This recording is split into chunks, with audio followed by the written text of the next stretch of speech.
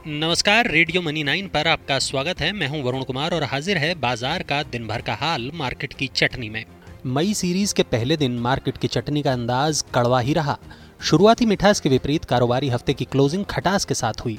अप्रैल series की expiry वाली मिठास का जायका बरकरार रखते हुए आज निफ्टी की शुरुआत 17,300 के ऊपर हुई थी, पर कारोबार के आखिरी घंटों में मुनाफा वसूली हावी होने से सारी मिठास खोने के साथ साथ थाली में कड़वाहट यानी गुरुवार की क्लोजिंग के नीचे कारोबार की समाप्ति हुई। अमेरिका में पहली तिमाही के खराब जीडीपी आंकड़ों और अगले हफ्ते फेड बैठक में तेजी से दरें बढ़ने की चिंता से विदेशी बाजारों में खटास की बड़ी लहर से मूड बिगड़ता नजर आया। दिन के दौरान 57,975 की ऊंचाई छूने के बाद ऊपरी स्तरों से सेंसेक्स में 1,073 अंकों की गिरावट रही और 56,902 तक की खटास देखने को मिली। हालांकि क्लोजिंग 460 अंकों की खटास के साथ 57,060 के स्तर पर हुई।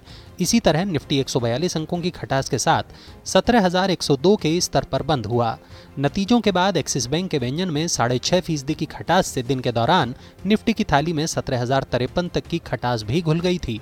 वैसे तो मंदी की खटास में सभी सेक्टर इंडेक्स के व्यंजनों का जायका बिगड़ा, पर सबसे ज्यादा खटास मीडिया, सरकारी तेल गैस, सरकारी बैंक, एनर्जी इंफ्रा और कैपिटल गुड्स के व्यंजनों में रही।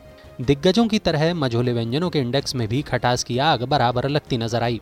सेंसेक्स निफ्टी में 3/4% से ज्यादा की गिरावट के अनुरूप मिड कैप इंडेक्स में भी 1% तक की गिरावट रही, पर सबसे नटखट स्मॉल कैप इंडेक्स में खटास कम रही। स्मॉल कैप इंडेक्स में केवल 0.5% तक की खट्टी इमली का ही रस घुला।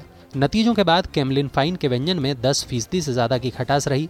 एलएनजी कीमतों में मिठास जारी रहने से आईजीएल, एमजीएल और गुजरात गैस जैसी गैस वितरण कंपनियों के व्यंजनों में 6% तक के खट्टे अनारदाने का रस घुला। इतनी खटास के विपरीत एंजल वन, क्रिसिल, जीएचसीएल, चेन्नई पेट्रो, गोकुल एग्रो के व्यंजन में 52 हफ्ते की मिठास का रस घुला। 4 व्हीलर लाइटनिंग कारोबार को 60 करोड़ यूरो में खरीदने की खबर से वैरॉक इंजीनियरिंग का व्यंजन 20% के ऊपरी सर्किट पर खुला, पर ऊपरी स्तरों से 9% की गिरावट के साथ दुकान बंद हुई। शेयर बाजार में खटास के विपरीत प्राइमरी मार्केट में जमकर एक्शन नजर आया।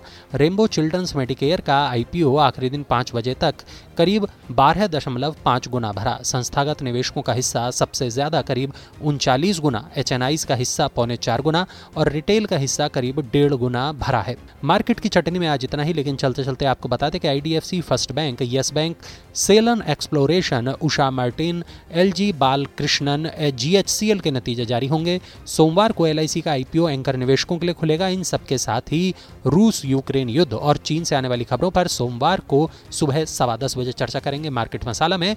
तब तक के लिए नमस्कार। आप सुनते रहिए रेडियो मनी 9।